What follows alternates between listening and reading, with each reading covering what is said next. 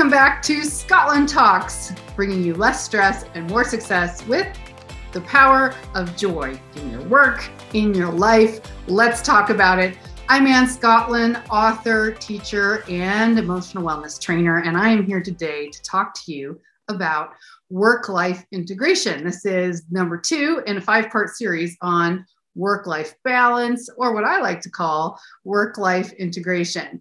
But first of all, do me a favor, please like and subscribe to this podcast on whatever platform you are watching or listening today.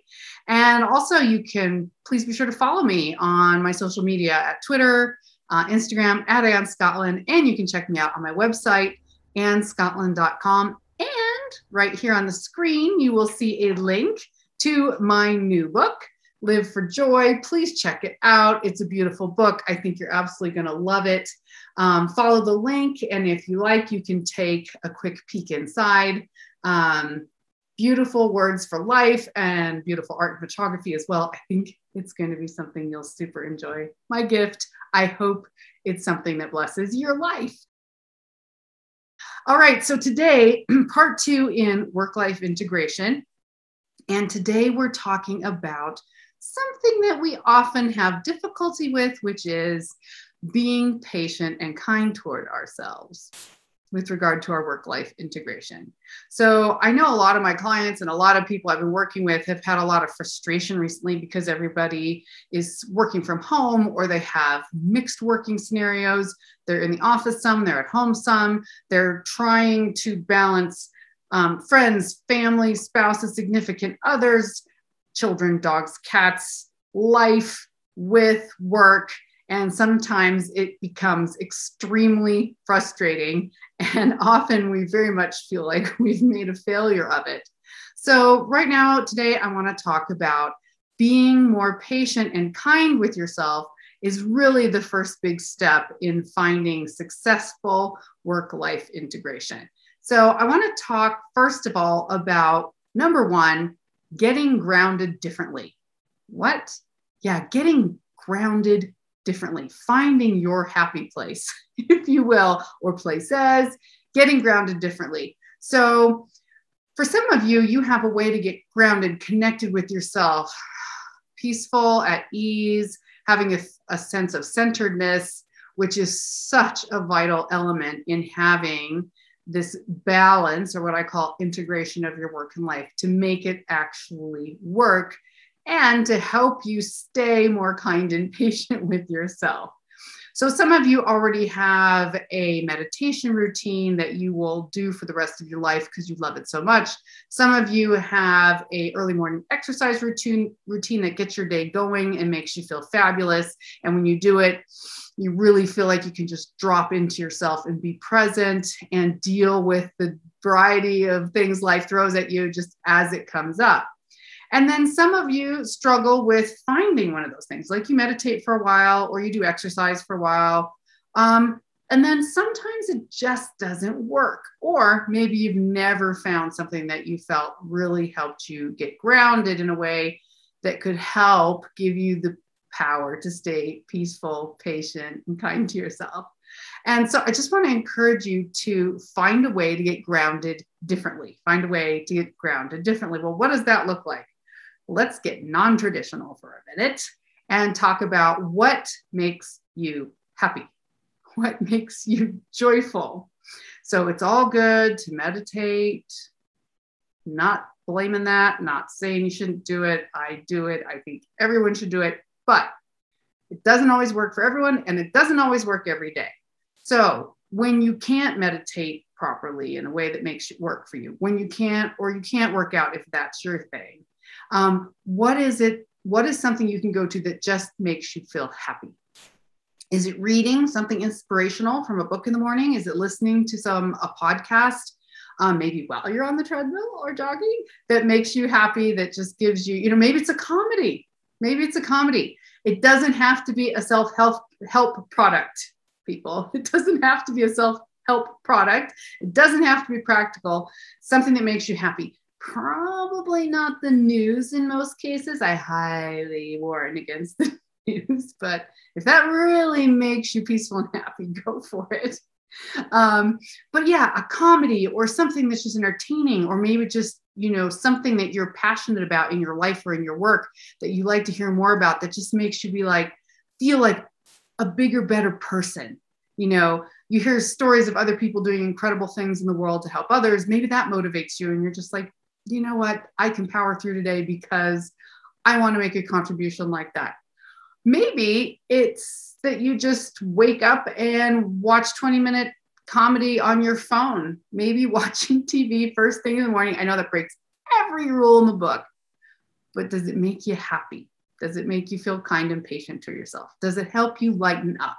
Some people wake up so stressed out and so anxious already that it's like the day is half flopping out of control before they've even gotten out of the bathroom in the morning. So what makes you happy? Find a place or a thing or an activity that can make you happy in lieu of even traditional ways of meditating, getting grounded, getting centered. Find something that just makes you feel in your best self. I wasn't going to do this, but one of those tools might be, okay, that's all. But I know people who read a page every day and they're just loving the changes they're seeing in their life from doing that. So just saying, just a suggestion, you might want to try it out. So number 2, on how can we be patient and kind with ourselves to really achieve successful work-life integration. Number 2, stop trying to be a perfectionist. That's hard for me. That's hard for me. I'm a perfectionist.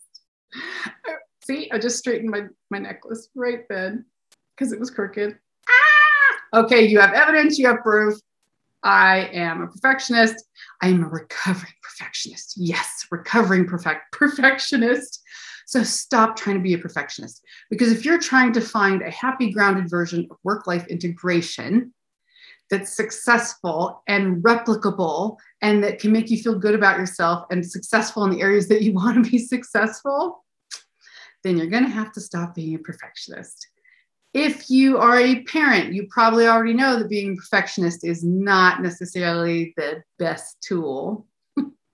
I'm not a parent, but I have 9 nieces and nephews. So I've been around a lot of kids and I've been around a lot of parents, and a lot of my clients are parents. So just saying, stop trying to be a perfectionist when it comes to your house, when it comes to your time management, when it comes to being the perfect spouse, boyfriend, girlfriend, parent, even the perfect employee. No one's perfect. Get over yourself. Say that with love. Get over your ego and just realize it's never going to be perfect, because trying to be perfect is only going to rob you of your joy. It's going to make you angry and frustrated and impatient with yourself when you don't hit this ridiculous standard that you're setting for yourself. And you're just not going to be feeling in a good place. You're going to feel aggravated, not kind towards yourself, and you'll feel like you never do enough. If you feel like you never do enough, there's still some residue of perfectionism in your subconscious. I would take a look at that. So stop trying to be a perfectionist. Well, what if you say, God knows I am not a perfectionist. That is not my problem. Well, then maybe your issue is you feel and sometimes blame yourself for being lazy. You think, I'm just so lazy. I'm not even trying to be a perfectionist. That's what I just don't care. And you start blaming yourself like I should care more. Well, just stop the blame game and stop blaming yourself for being lazy. So that is the parenthetical comment. If you're not a perfectionist, stop blaming yourself for being lazy. Perfectionist also applies to you, because whenever a perfectionist tries to relax, they usually blame themselves for being lazy. So just saying. So, and number 3 in how to be patient and kind to yourself to really achieve successful work-life integration. Number 3, forget tried and failed. I did this before the pandemic. I did this during the pandemic. I tried this work-life balance thing and I just failed at it. It sucked. I couldn't do it. I felt like a failure as a person and as a human and in my life and in my job. It was awful. Forget it. Erase. Forget, tried, and failed. Get rid of both those words out of your vocabulary. I highly recommend. Get rid of tried and get rid of failed. Guess what? You start a new learning curve every single day. And if you somehow think that you are supposed to have reached some level, some plateau of expertise at managing your life, well, if you have, good for you, but also be prepared for the bumps that are inevitable just when you think you have it all figured out. So forget tried and failed and just realize it's one day at a time. Every day is the beginning of a new learning curve. So give yourself a little kindness today. Be a little patient with yourself. Realize that work-life integration is a living, changing thing. It's never going to be perfect because circumstances and jobs and family and relationships, it's all constantly changing. But what you can hold consistent is being patient, being kind, and not letting those things get to you and upset you in the same way. It also makes you, when you're more patient and kind to yourself, it's really shocking.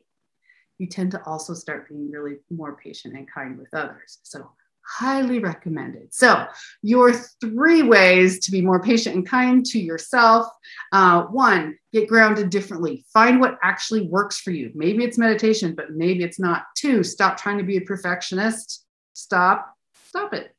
And if you're not a perfectionist, but you feel like you don't try hard enough, then stop the blame game. Stop blaming yourself for being lazy. And number 3, forget tried and failed. I tried it. It didn't work. It failed. Forget it. Every new day is the beginning of a new learning curve. Take it one day at a time. Whatever you've gleaned from the past, awesome. Apply that to what you're going forward with. But just wake up every morning, know that today's a new learning curve. I'm going to be kind to myself. I'm going to be patient with myself. And I'm going to learn something new today on this curve of how do you live life? How do you have an integrated work life? How do you make that really successful? And successful isn't perfect. Just so you know, successful is workable and grounded. So that's my wish for you. I hope you have a joyful day. Please, again, check me out on my website, AnnScotland.com. Follow me on my social media. I post every day on Twitter and Instagram at Ann Scotland. Check out my website. I already said that. And this link, which you see on your screen, to the book, Live for Joy. Check it out. If you want to have a peek inside, click on the link and you can check that out. It might just be one of those things that helps get you grounded differently. I really didn't plan that, but it just fits so well. All right. Thank you so much for joining me here on Scotland Talks. I can't wait to see you again next time. Be well, and I will talk to you soon.